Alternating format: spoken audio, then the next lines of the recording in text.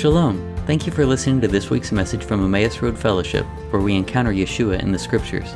Check out our website at walkingemmausroad.org, where you'll find additional teachings and information on visiting us in Kingwood, Texas. If you've been blessed by this ministry, please consider giving to support Emmaus Road's mission of spreading the good news of the kingdom. May God grant you shalom in the name of Yeshua, our Messiah. All right, so this week we have a double portion. It's Acharei Mot and Kedoshim. After the death is Acharei Mot, speaking of the death of Nadab and Abihu, and then Kedoshim being holy, or holy ones, if you will. But the topics this week, there are some deep topics, because we have the Day of Atonement. And along with the Day of Atonement, you have the topic of the death of the righteous, and how the death of the righteous atoned for the sin of the nation. And then we have four main criteria that are listed as well. This is in Acharei Mot, that go through four things to abstain from, which were idolatry, blood, things strangled, and sexual immorality, which are all items from Acts 15, and were the basis by which the council at Jerusalem made the ruling that non-Jews coming to faith in Messiah did not have to become legally Jewish and undergo circumcision. And then we come into this week's portion, which is Kedoshim, and its holiness. And this morning, almost all the songs were focused on holiness and God's holiness. And as Richard was saying before, there's such a connection between God extending himself and his holiness, but saying, no, you must come to me. I've extended myself to you, but you must return to me and enter into my holiness so that we can be together, so that we can have relationship and be one, right? And so this week, the holiness is what I feel like the Lord is wanting us to focus on. If we look in Leviticus 19, verses 1 through 3, this is the beginning of Kedoshim. And the Lord spoke to Moses, saying, "Speak to all the congregation of the people of Israel, and say to them, you shall be holy, for I, the Lord your God, am holy. Every one of you shall revere his mother and his father, and you shall keep my Sabbaths. I am the Lord your God." All right, so within this, there's a call to be set apart. And this phrase of "you shall be holy, for I am holy" is mentioned, I believe, 3 times here in Leviticus. It's twice here in this Kedoshim. It's how the portion opens up, and it's how the portion ends. But Peter also speaks, during his message, he refers back to this passage. In 1 Peter 1, verses 13 through 16, he says, "Therefore, preparing your minds for action and being sober-minded, set your hope fully on the grace that will be brought to you at the revelation of Yeshua Messiah. As obedient children, do not be conformed to the passions of your former ignorance, but as he who called you is holy, you also be holy in all your conduct, since it is written, you shall be holy, for I am holy." Now, holiness is separation. It's something that it defines the quality of being set apart from what is normal. All right, so the 7th day of the week is holy. The 6 days of the week are not unholy. They're just common, right? So the difference between holiness and not being holy is that something is special versus something being common. Okay, so it's not inherently evil or inherently even good necessarily, because even those who are most depraved in society could be called Kodesh, set apart, according to the way that it's understood in Judaism. So there's some aspect of it set apart, but when we're talking about God being set apart, we're talking about his perfection, his holiness, his goodness. Okay, so it would be very rare for anyone to use the word holy to define the depraved, right? But in the Hebrew, the word can work that way. In English, we wouldn't use that. We would use depraved to be set apart from normal. Okay? So But holiness, as God is, and as he's calling us to be, it's a state of being. Like he has called us to be holy. He has set us apart as a special treasure unto himself through the work of Yeshua. But then that holiness then requires actions from us that would also set us apart from the rest of the world. Okay, so he has set us apart, and now we then act in accordance with our separateness. Okay? So in this word kadoshim, kadosh is the singular, kadoshim would be the plural, and in this case, kadoshim is speaking of the holy ones, or if you were to take it all the way through the Greek and into the English, it would be the saints, the called out ones. Okay? Now, the rest of kadoshim, this in Leviticus 19 and 20, we're seeing a picture of what does holiness look like. And it's a large collection of commandments given to the children of Israel. And actually, as we read in Leviticus 19, it would speak to the entire assembly of the children of Israel. So it's like speak to everybody, all who are in their midst, and say, this is what holiness looks like. And the sages see the importance of these commandments that are outlined in this portion as being essential commandments of the Torah. Specifically, a few that are listed in their commentary about it is about the aspect of revering parents, observing the Sabbaths, okay, because that's what it said, they shall observe my Sabbaths. And then there's also the aspect of not stealing, of using legitimate weights and measures in business dealings, not taking revenge, not bearing a grudge, and loving your neighbor as yourself. Those are the ones that are most focused on. But there's so many others that are listed in this portion, like giving charity by leaving the corners of your field unharvested, not taking false oaths, upholding justice, right? Giving right judgments, not gossiping, and then there's just the list goes on and on. Now, Sforno, he notes that these commands, they all hearken back to the 10 Commandments. You know how we've talked many times that Yeshua said the greatest commandment is to love the Lord your God, and another is like it, to love your neighbor as yourself. And all of the Torah and prophets hang on those 2 commands.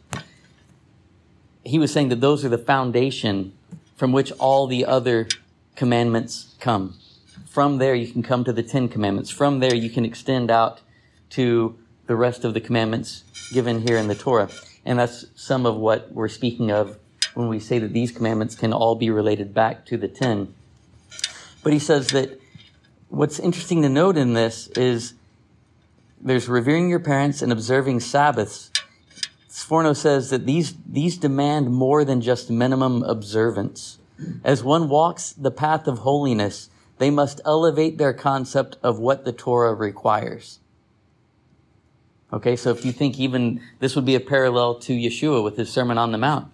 He said, you've heard you don't murder. Well, I'm saying, and if you hate your brother in your heart, then you've committed murder. He says, do not commit adultery. Well, if you've looked on another lustfully, then you've committed adultery in your heart.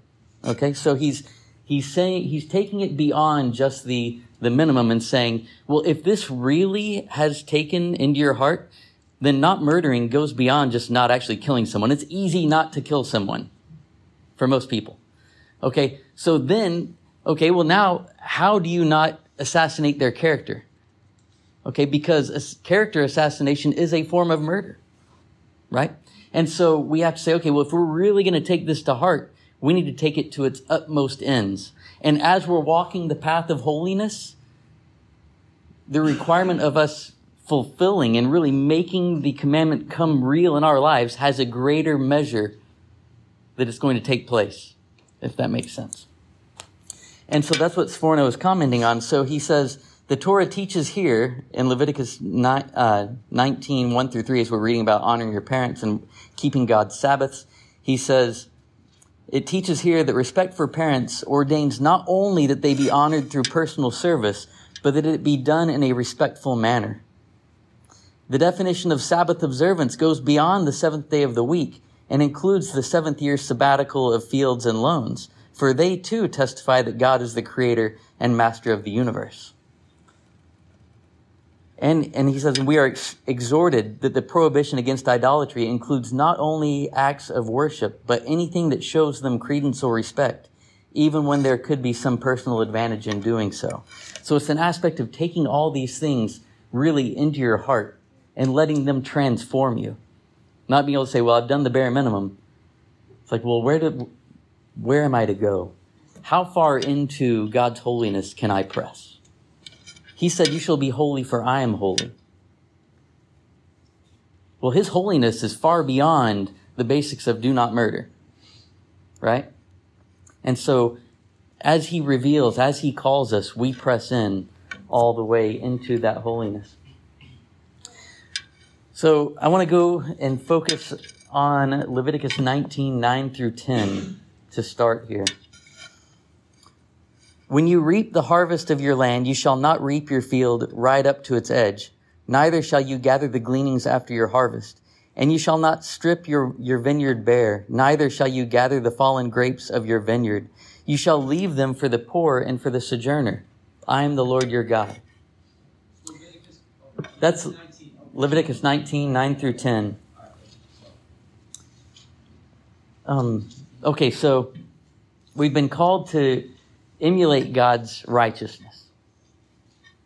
And within this passage, God's calling us to be charitable with others, right? To be giving. God is merciful and charitable. So he calls us to be merciful and charitable. And he says, when you harvest your land that you've worked for, that you've toiled for, don't harvest all the way to the edges. Leave it for those who are without to come in and glean from it so that they too can eat of God's provision. And so with that idea of the generosity that God's calling us to is the key aspect of today's message. It's about generosity and stewardship. Now, when we talk about generosity and stewardship, there's a lot of things that we can go into because God has given us all kinds of gifts. He's given us time. He's given us talents, our abilities, and he's also given us resources, right? Some say time, talents, and treasure. Okay, so we can go with that. And when it comes to generosity, we can be generous with those things, and we can steward them well, or we can not. We may actually steward them well, but not be generous in them. We may be generous, but not steward well. Or we might do neither, right? But we're called to be both generous and to be good stewards. Now, today, I'm going to focus primarily on the aspect of the generosity with regard to giving. Now, if you've been around Emmaus Road very long, you know I don't have an annual giving message. And, often annual giving messages can make people uncomfortable. And I may not have given them in the past because it makes me uncomfortable, but it doesn't make me uncomfortable today. And it's not because the sound system isn't working. It's because I have a new perspective. I have a new perspective, and I want to share the new perspective with you because I think it's going to be transformative for us individually and corporately. Now, in the past, I've talked about generosity, I've talked about multiplication, I've talked about all kinds of things, but I haven't gone and said, okay, we're really going to dive into this aspect and this topic. And I feel like what I'm realizing with that regard is that in not going through and giving explanation and understanding to this topic and taking more of the passive approach and hitting it popcorn style over the years has actually not been good stewarding of the message of generosity and stewardship. So what's been taking place with me over the past few months is I've been asking a question to the Lord of why I'm seeing what I'm seeing in the body. I'm going to explain more on that. And I feel like he's been kind of putting seeds in place, putting pieces around. And this week, just a massive coming together of these pieces began to take place, culminating in what we're talking about this morning and what we might end up talking about for multiple weeks, because I don't know that we can cover it fully enough in one message, but we'll see. Okay, so we're going to see what happens. But one verse that we will unpack as we go through today, and maybe it'll be in the coming week as well, is Malachi 3, verses 7 through 12. From the days of your fathers you have turned aside from my statutes and have not kept them. Return to me, and I will return to you, says the Lord of hosts. But you say, how shall we return? Will man rob God? Yet you are robbing me. But you say, how have we robbed you? And he says, in your tithes and offerings, and specifically here it's in the Maaser and the Teruma. You are cursed with a curse, for you are robbing me, the whole nation of you.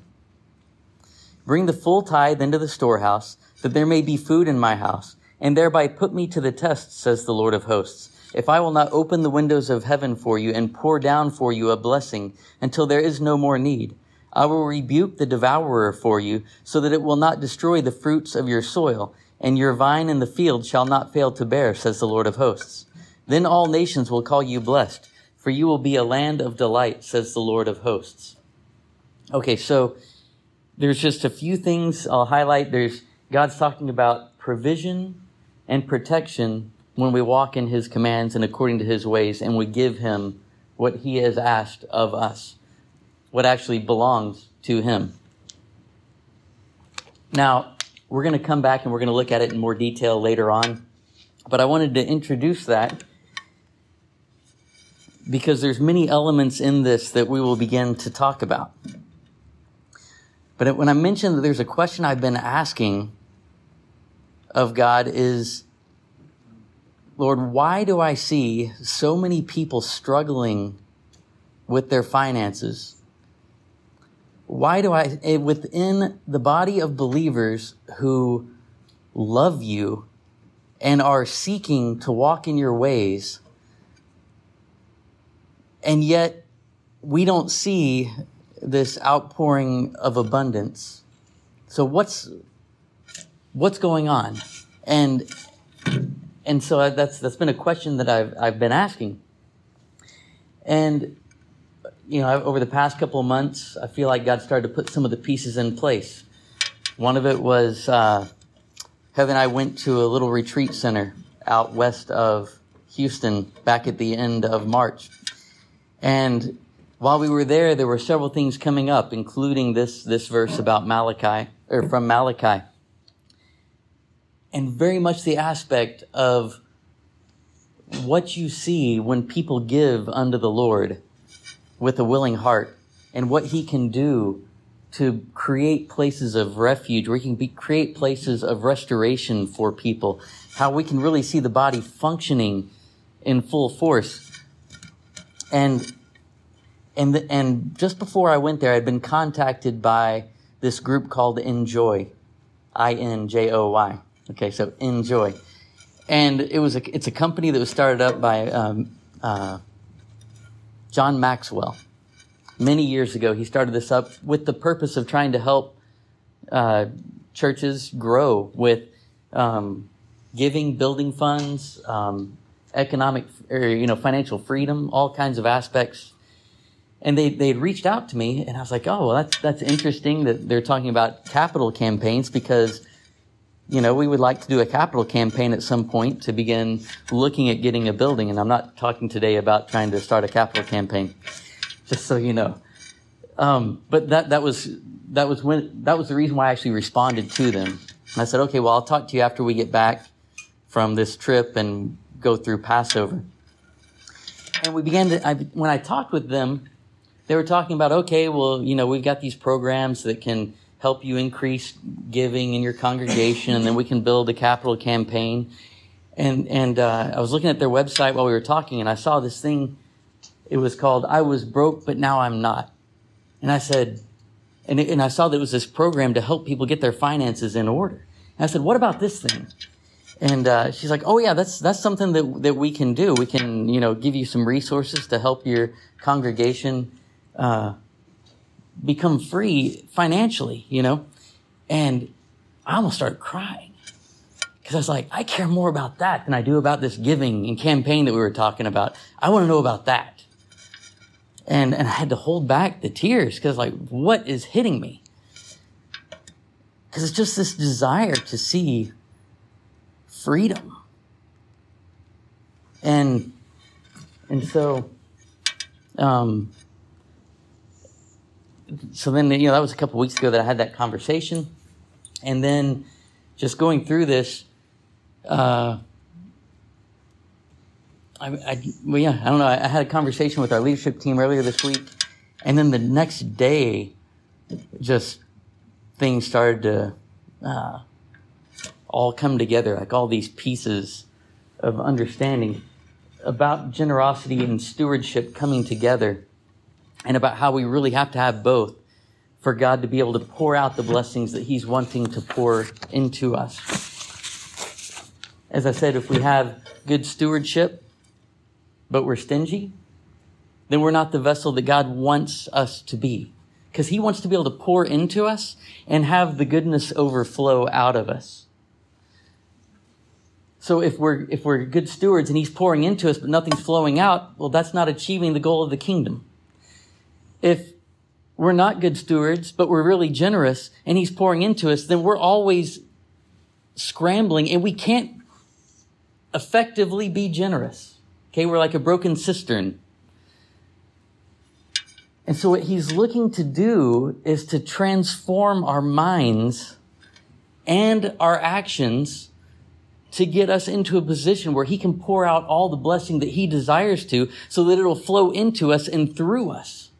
Like, have you ever thought about if somebody came to you and said, you know what, I think God wants to give $1 million to the kingdom through you.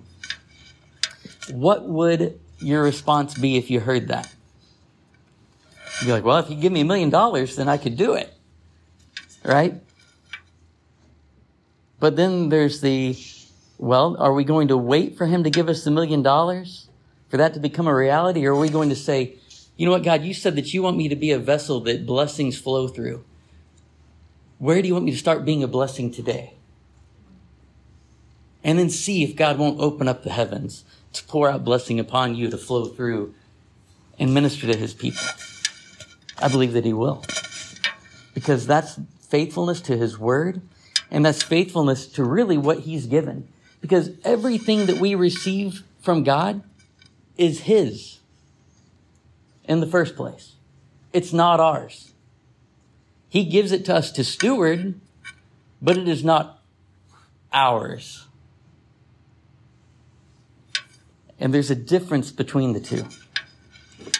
Because if we're just a steward with His possessions, then our primary goal is to do with what we have according to His will, not according to our will.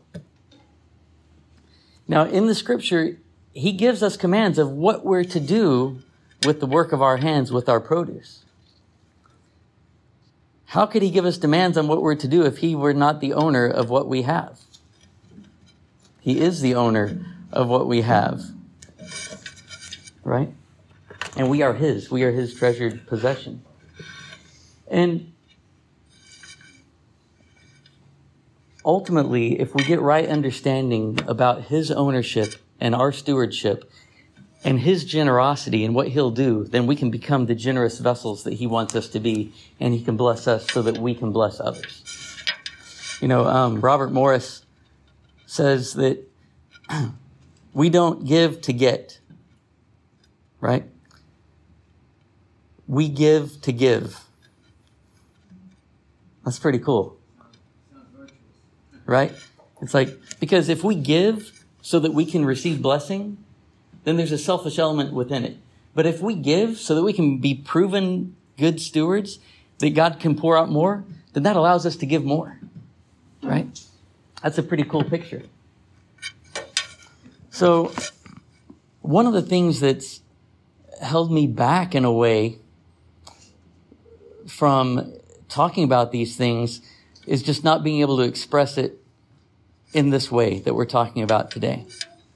Now, and also too, it's some aspect that my thoughts on giving had changed over time and needed to be renewed.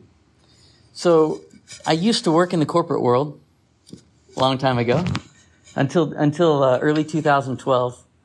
I had a job working in the financial markets, and I left my job in order to take a sabbatical to just pursue the Lord, spend time with family, and see where He was leading me, because I felt He was calling me to do that. But before that, God blessed us very much, and we gave a lot. You know, if we didn't give 20% or more in a year, it was a weird year, because we wanted to pour out the blessings that God was giving us. Can I ask a question? Sure. Okay, so in the Bible, doesn't it say give in order to receive? Correct? Yeah, God's a giver, and so as we give, He then gives to us, right? So but yeah, and as you said, we don't give to be seen or recognized by others, because that's not the reward. And we also don't give so that we can be rich. It's like, oh, well, if I give, God's going to bless me. So if I give, I can have the mansion. Well, we don't do that either, right? And so you're right. It's don't let your right hand know what your left is doing. It's essentially saying give for the sake of God and His glory and His kingdom. I was going to say that sadly, that's the message though for most. Yeah, no, there's a lot of prosperity gospel, but The part about that is they're missing the beauty of that, because it's not service anymore. It's still about you. right. Yeah, it's still very selfish. And the whole thing about giving and being generous is that you're actually saying it's not about me. You're saying, you know what it is? I'm taking care of others, or I'm giving to God's kingdom so that His name can be made great. He does say give expecting nothing in return. Right. Yeah, you give not expecting in return. You be a good steward and serve humbly, not expecting that you have deserved something. You just done what a servant ought to do. That's what the scriptures say. I think it's Luke 17, or maybe it's not. I may have that wrong. But yeah, the servant does not come in and expect to recline. He comes in after a day's work and serves his master, and then after he sits, right? So this is the aspect. And so if we really are giving according to the desire that God wants us to give with, then we're doing it not so that we can receive anything, but we do know that God is going to pour into us, but it's for the purpose of us continuing to be a blessing, an even greater blessing, right? And so now when I left my job, I went to no income, and it became, well, how do I give? And well, what happened is we said, okay, we went to no income. So now we need to cut expenses and we need to be frugal. We work to become better stewards. But where did our generosity go? Our generosity started to go down along with everything else, right? Because it just doesn't seem to make sense that we could continue to be as generous, does it? Well, not by man's standards, but who knows what God would have done had we continued to walk in great generosity. Okay, so I don't know, but I do know God's faithful. And I do know that when Yeshua saw the woman giving the 2 mites in the treasury, He didn't say, look how foolish she is. He said, look how beautiful her gift is, right?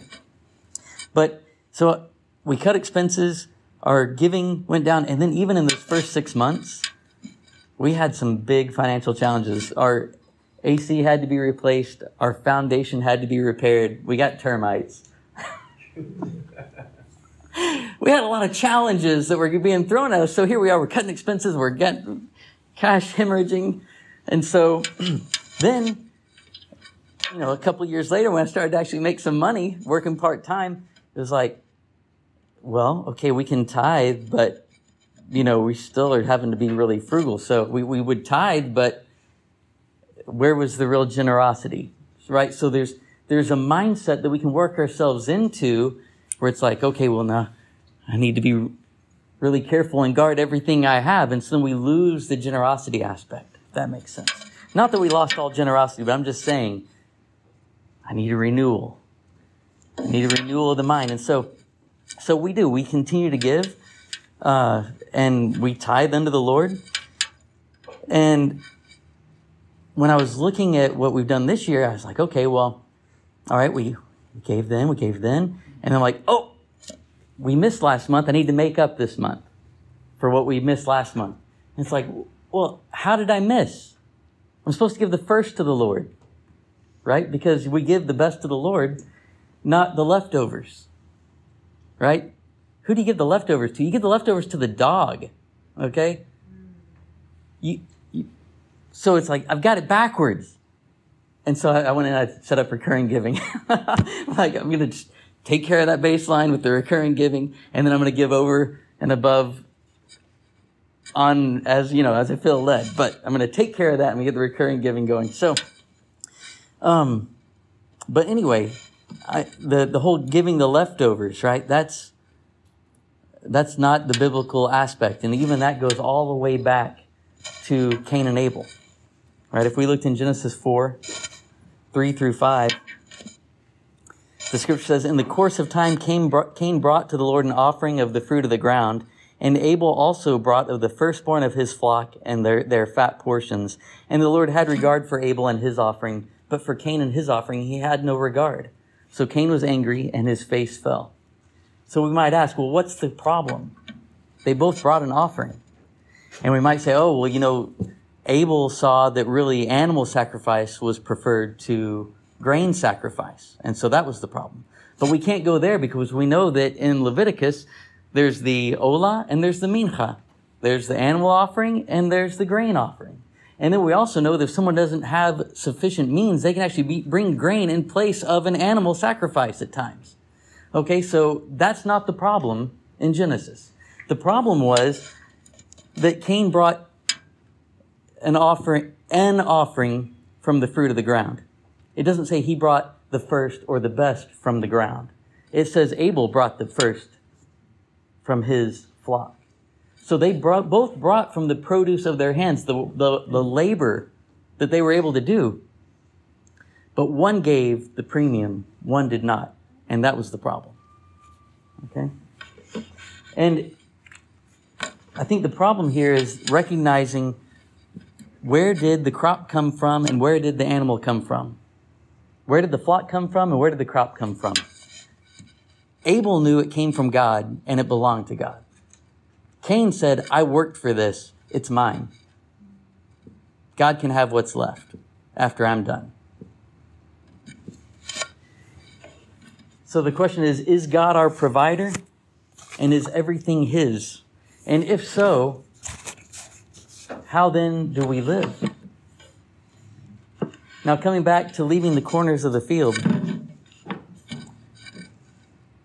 the first thing a person does after they have labored and toiled and their harvest has come in is they go out to get the harvest, but they leave the corners and the edges for the poor. But at that point, are they done? Have they done all that they need to do in order to say, now it's mine? And the answer to that is no, they haven't. And they must discharge, this is a commentary of the sages, that a Jew must discharge his responsibilities to others before he regards his crops as his own. Even at the moment of his harvest, when a full season of labor comes to its climax, he must leave part of his crop for the poor before he takes for himself and his family.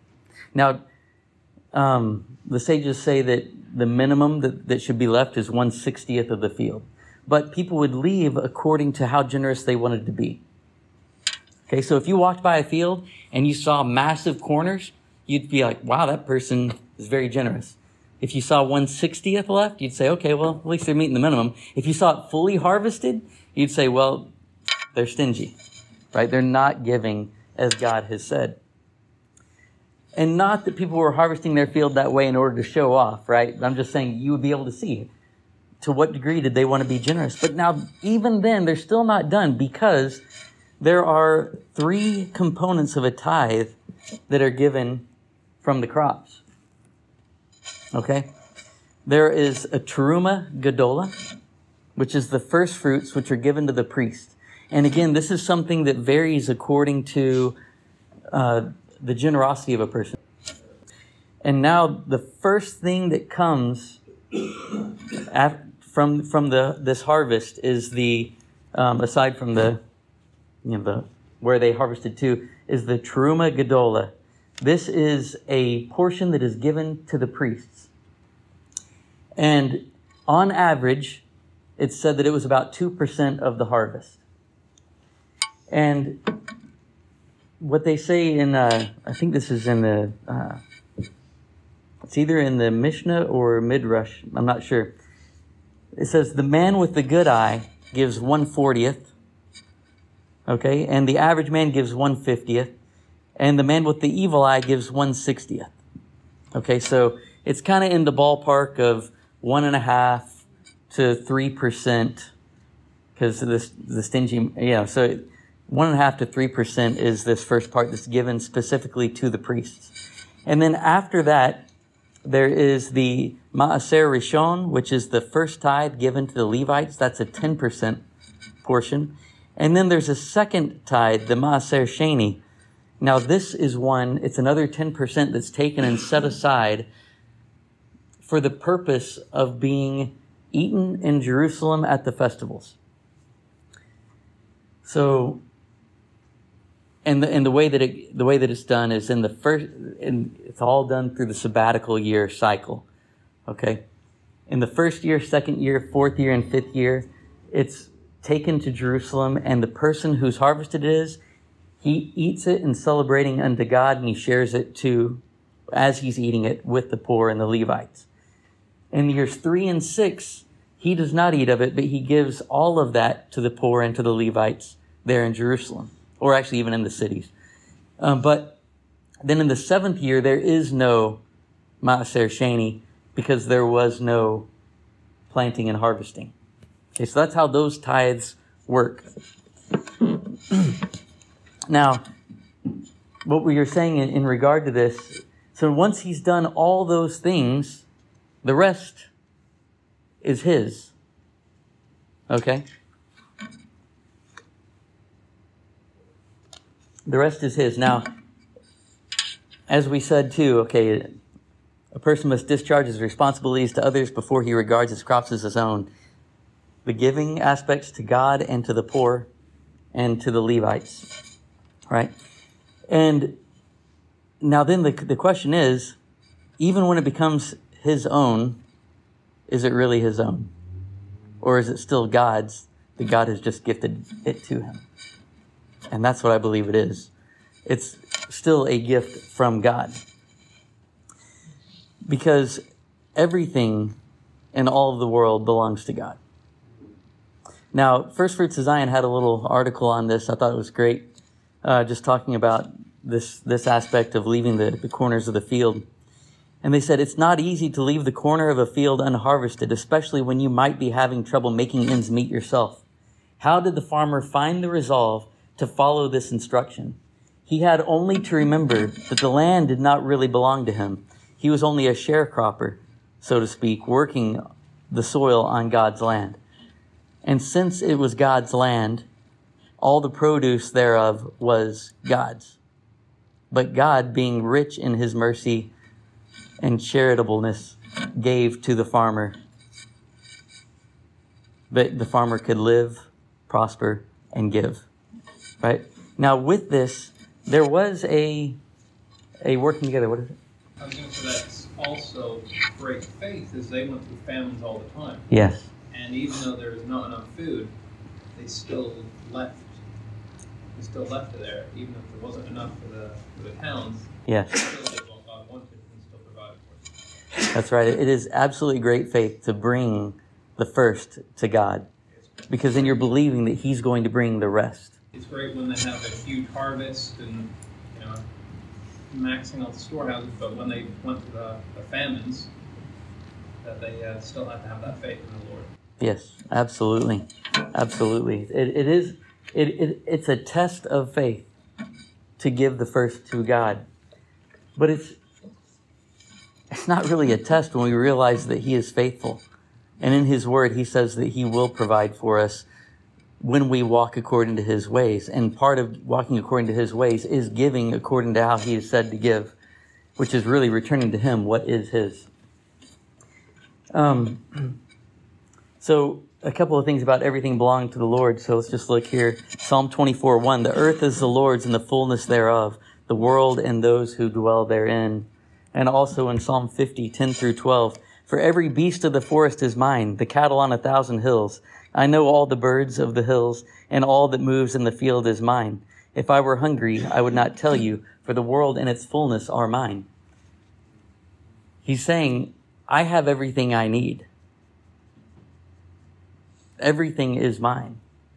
But what I'm asking you to do is to come and partner with me and to walk according to what I'm telling you to do. I'm going to give you part of what I have so that you can work with me in the restoration of this world.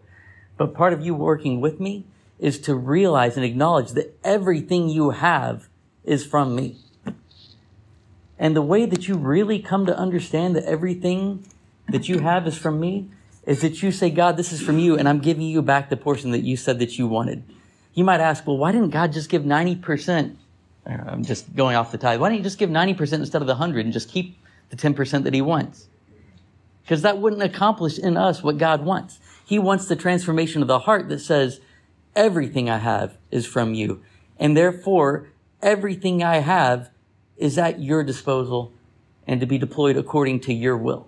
And so if you ask me to give above and beyond the 10%, I'm going to give above and beyond the 10%. If you say give to this person in need, I'm going to give to this person in need. And I'm not going to worry about it. What does that require? It requires a submitting and saying it's not about me. It requires a faith. And this is the revelation that we need. And this revelation is not just that we're generous, but we say, okay, well, God, how do you want me to use the money that you've given me, even in how it sustains me and my family? Do you want me to spend every last dollar I have on the house we're going to live in? Likely not. Okay? Because that's not going to leave a lot of room. And so it requires this revelation. Even in Leviticus 19:23-25. This is, the scripture says, when you come into the land and plant any kind of tree for food, then you shall regard its fruit as forbidden. 3 years it shall be forbidden to you. It must not be eaten. And in the 4th year, all its fruit shall be holy, an offering of praise to the Lord. But in the 5th year, you may eat of its fruit to increase its yield for you. I am the Lord your God. Now look at that. You plant a tree, and when it produces fruit in those first 3 years, you burn it. I'd like to keep it because it seems to make sense.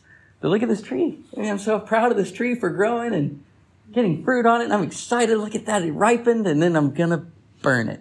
Okay, that doesn't make much sense. And then in the 4th year, all its fruit shall be holy, an offering of praise to the Lord. So it's brought to the Lord and eaten in His presence. And then in the 5th year, you're to eat of its fruit, that its yield may increase for you. You see that? Here's the promise of what's going to take place when you walk according to God's purpose and how to treat that, is that its yield will increase. So the little bit that you gave up on in those first few years are insignificant in comparison to the increase that is going to come in the harvest. I don't know how they trim it in the first few years. They likely do train it up in the way it should go.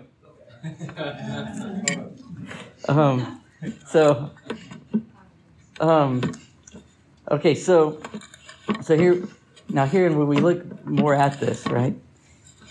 Rashi, his comments on this is that in the merit of observing the commandment to deprive yourself of the profits and enjoyment of your crops for 4 years, your future crops will be increased. Now the sages say, although they say that God says, although I have promised you increased prosperity in return for your performance of this commandment, do not perform it for that reason. Fulfill all commandments because I am the Lord and you wish to do my will.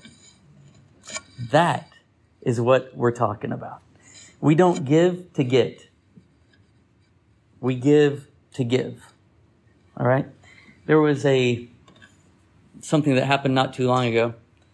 Someone was in need of money for something that they felt like the Lord was wanting them to do.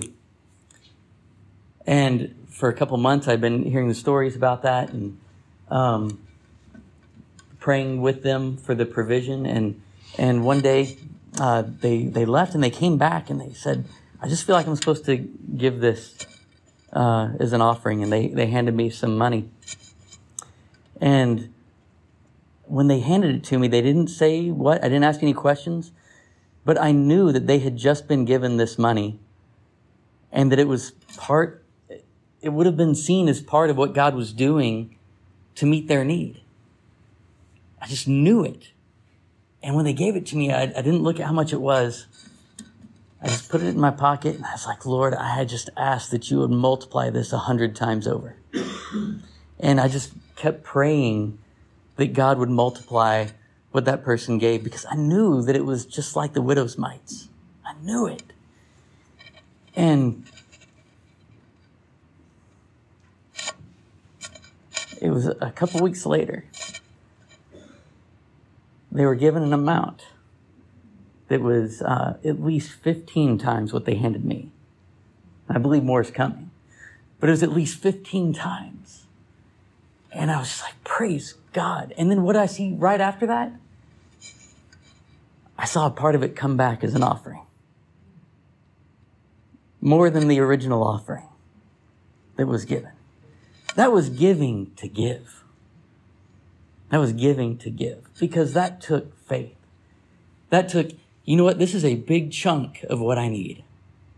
But God said give it. And it doesn't make sense from my physical aspect. But I believe that God will meet my need even if I'm pouring out. And He poured in. He opened up the windows of heaven until it was overflowing beyond that immediate need. That's our God. He is charitable and He is merciful. He just says, do you have the willing hand? Do you have the open hand that I can pour into? And then can you steward what I pour into it so that I can pour in more? Because I want to pour in more. I want to open the heavens to pour out blessings that you can't contain. Not so that you can become rich. There's nothing wrong, though, with prospering, right? I'm not saying there's anything wrong with prospering. But it's not so that you can be a reservoir that just continually fills up, but one that overflows. So that you have plenty, but then your plenty becomes plenty for others. So we need both the stewardship and we need the generosity. And James talked about how this is a test, right? Or that it requires faith. So let's look at Deuteronomy 8, 11 through 18. The scripture says, take care lest you forget the Lord your God by not keeping His commandments and His rules and His statutes, which I command you today. Lest when you have eaten and are full and have built good houses and live in them, and when your herds and flocks multiply, and your silver and gold is multiplied, and all that you have is multiplied, then your heart be lifted up, and you forget the Lord your God, who brought you out of the land of Egypt, out of the house of slavery, who led you through the great and terrifying wilderness with its fiery serpents and scorpions and thirsty ground where there was no water, who brought you water out of the flinty rock, who fed you in the wilderness with manna that your fathers did not know, that He might humble you and test you to do you good in the end. Beware lest you say in your heart, my power and the might of my hand have gotten me this wealth. You shall remember the Lord your God, for it is he who gives you power to get wealth, that he may confirm his covenant that he swore to your fathers as it is this day. Here it is. Look at the prosperity that God has given you. Don't let it make you become dull so that you forget that every good and perfect gift comes from above, and that all your ability to create that produce comes from him. The ground that you work, the crop that you bring in, and when I say the ground you work and the crop you bring in, I mean, that goes beyond if you're farmers, because I know none of us are really farmers in here. That's the gift, that's the work that God has given us to produce and create wealth in this world. And so there's a test in it. The test to see, will we remember God and that it's his? And then will we give according to how he has called us to give, so that his will may be done on the earth, but also in us? Because if he has all the world and all the world's his, does he really need what we're giving to accomplish his purposes? No, but what he needs is for us to be transformed such that we get beyond ourselves and start saying it's not about me, it's about my master and about his production, his resources, and how do I align myself with that? And when we do it, we see great blessing pour out and unfold. Paul? Right. Yeah. It's not like we hung up in the rules on can I do it. It's like, where's your heart in all this? Understand what this means and why I'm doing this. Yes. And the aspect of the heart. So we're not going to go too much longer, but I do want to go to Matthew 6, 19 through 24. This is a great passage for, well, where am I? Is it up there? Nope. Matthew 6, 19 through 34. Thank you. Or 24, sorry. Okay, Matthew 6, 19 through 24. Do not lay up for yourselves treasures on earth, where moth and rust destroy, and where thieves break in and steal. But lay up for yourselves treasures in heaven, where neither moth nor rust destroys, and where thieves do not break in and steal. For where your treasure is, there your heart will be also. Notice that, guys. It says, where your treasure is, there your heart will be also. Your heart will follow your treasure. The eye is the lamp of the body. And if your eye is healthy, or if your eye is good, your whole body will be full of light. But if your eye is evil, your whole body will be full of darkness. That phrase of a good eye and an evil eye has to do with generosity or stinginess. And it's not just what I read earlier out of the Mishnah. It's also in Deuteronomy 16, I believe, when God's talking about the Shemitah year coming and your fellows in need. He says, you shall not look on them with a bad eye. You will not look on them with an evil eye, but you will give to them. Okay, so that's the context that Yeshua is talking about here. He's like, generosity causes light within you. Stinginess, darkness. It says, no one can serve two masters, for either he will hate the one and love the other, or he will be devoted to the one and despise the other. You cannot serve God and money. Now that's saying you can't have money and serve God, right? That's saying that who's your master? Is God the owner of your money, or are you the owner of your money? So in other words, it's like, what's making the shot? What's calling the shots? Who's calling the shots? So is your treasure within God? Because if it is, that's where your heart's going to be. If your treasure is in your wealth, then that's where your heart's going to be. All right? Your heart follows your treasure. Now, one other thing that, kind of wrapping up, there's several things we'll talk about next week, God willing.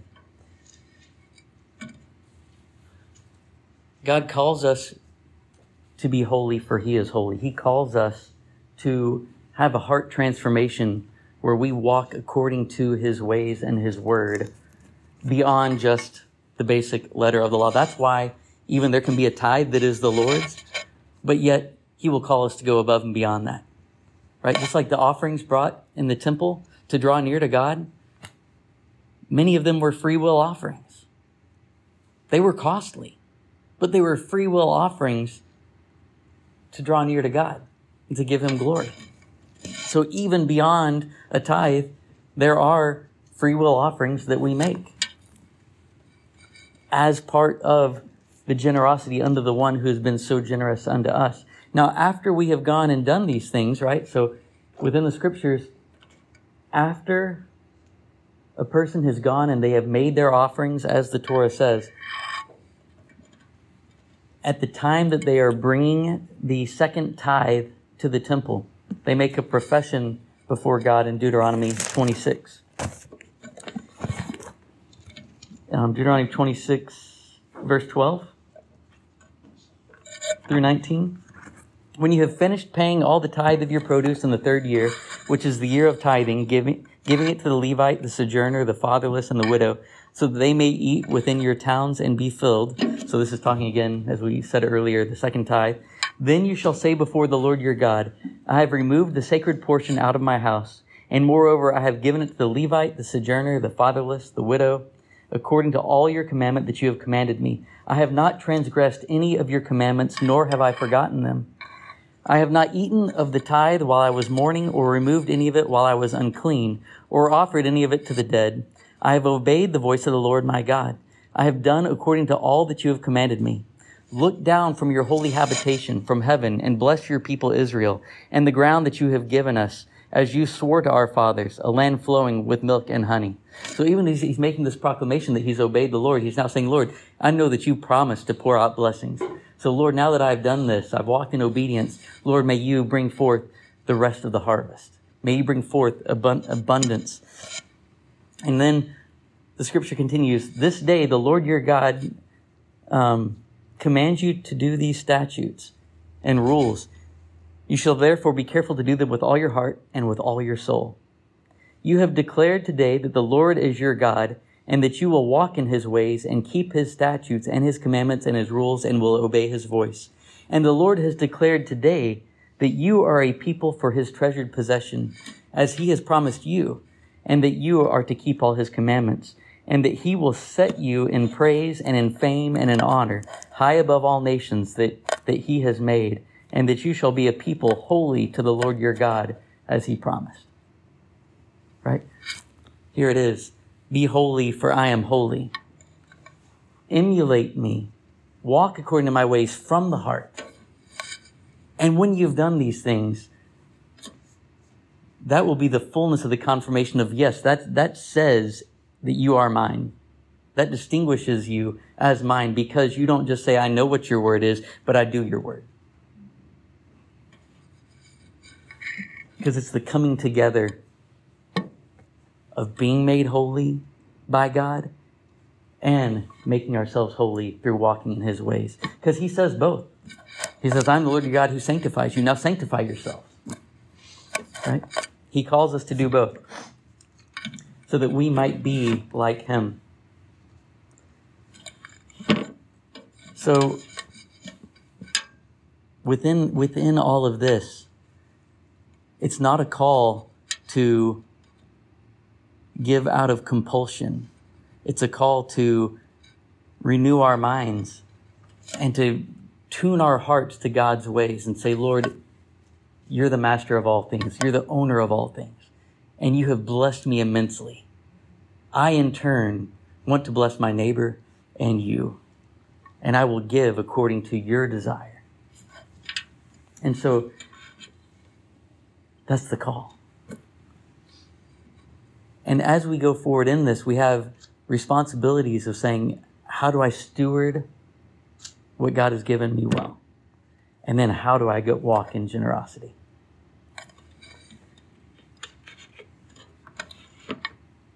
Now, next week, God willing, we'll talk more about more of basis around this and some about the aspect of the first fruits offering and digging a little bit deeper into the Malachi 3 passage with regard even to the Maaser and the Teruma, and understanding a little bit more about those and how they relate to thanksgiving and gratitude. We are short on time, but anybody have anything that you wanted to? Taylor. How impressed, like with the heart transformation that you're talking about, it's about the Lord, it's about His kingdom. I'm thinking about our time and our resources, and how those are just as important commodities as money. And I know specifically you're talking about money today, but as a stay-at-home mom, I have more time, and just thinking about what are ways that I can be focused on the kingdom in my situation where I'm at, like with making meals for people, hosting people, giving of myself, giving of whatever I have of my abilities for the kingdom. Like that to me is just as important. I mean, finances are super important, but I just wanted to mention that today. Like, what do you have that you can give?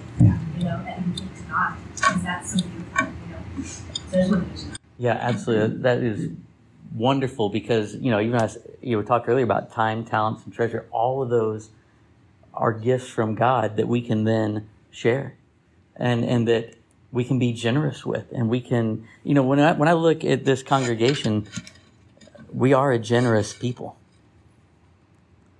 The giving that gets poured out for people in need, the meals that are brought, the people who will drop what they're doing to come and help. I can speak to that very well back when we moved. There were many who blessed us so much, and we never would have been out of our house in time had it not been for so many people coming to help. And that's just one example. And so yes, all those aspects of how are we stewarding our time? How are we generous with our time? How are we stewarding the talents and resources God has given us? So all of that comes together, but it's one of these things where if we develop this mindset and this mentality, it will flow into all those areas, because it can't just stop at finances. It goes into everything. It goes into marriages. It goes into, you name it. Where can you be generous and kind and giving? Yes, Richard. That's part of my notes. It's funny what Taylor said, because I didn't think you were talking about finance. I thought you were talking about, like, you know, everything. That was the way I understood it. I said, do not give to receive, like you said, but give to be like God. Be set apart to be like God. Be righteous to be like God. Bear His image, bear His light to the world. And then you time your talents, your resources. Where do you invest them? In the Lord or yourself? Yes. Because there your heart will be. Amen. Amen. Because it does. It's so much more dynamic than one point. Yep. Just like the commandments are so much deeper than just this surface level aspect. Yeah. Amen. Let's pray. Father, we bless you and we thank you. We thank you for the kindness and the mercy that you bestowed upon us. We thank you, Lord, that every good and perfect gift comes from above. Help us, Lord, to live for you from the heart, that we would be a people wholly set apart unto you, that we would walk in your ways, that we would be vessels that your blessings flow through to bless others, that we'd be blessed to be a blessing. Lord, give us a strengthening that we would pass the test, that we would have faith in you, that we would walk in your goodness and give glory to your name. And may your body be built up. May your body be built up, and may we be blessed in this. Not that we seek the blessing, but we seek you, and we know that you are the one who gives abundant provision. Lord, we thank you, and we ask these things in the name of Yeshua. Amen. Thank you for joining us. If you enjoyed this message, please consider sharing it with a friend or family member, and help us out by giving a review on iTunes or other podcast platform. Check out our website at walkingemmausroad.org for additional teachings and information about visiting Emmaus Road in Kingwood, Texas.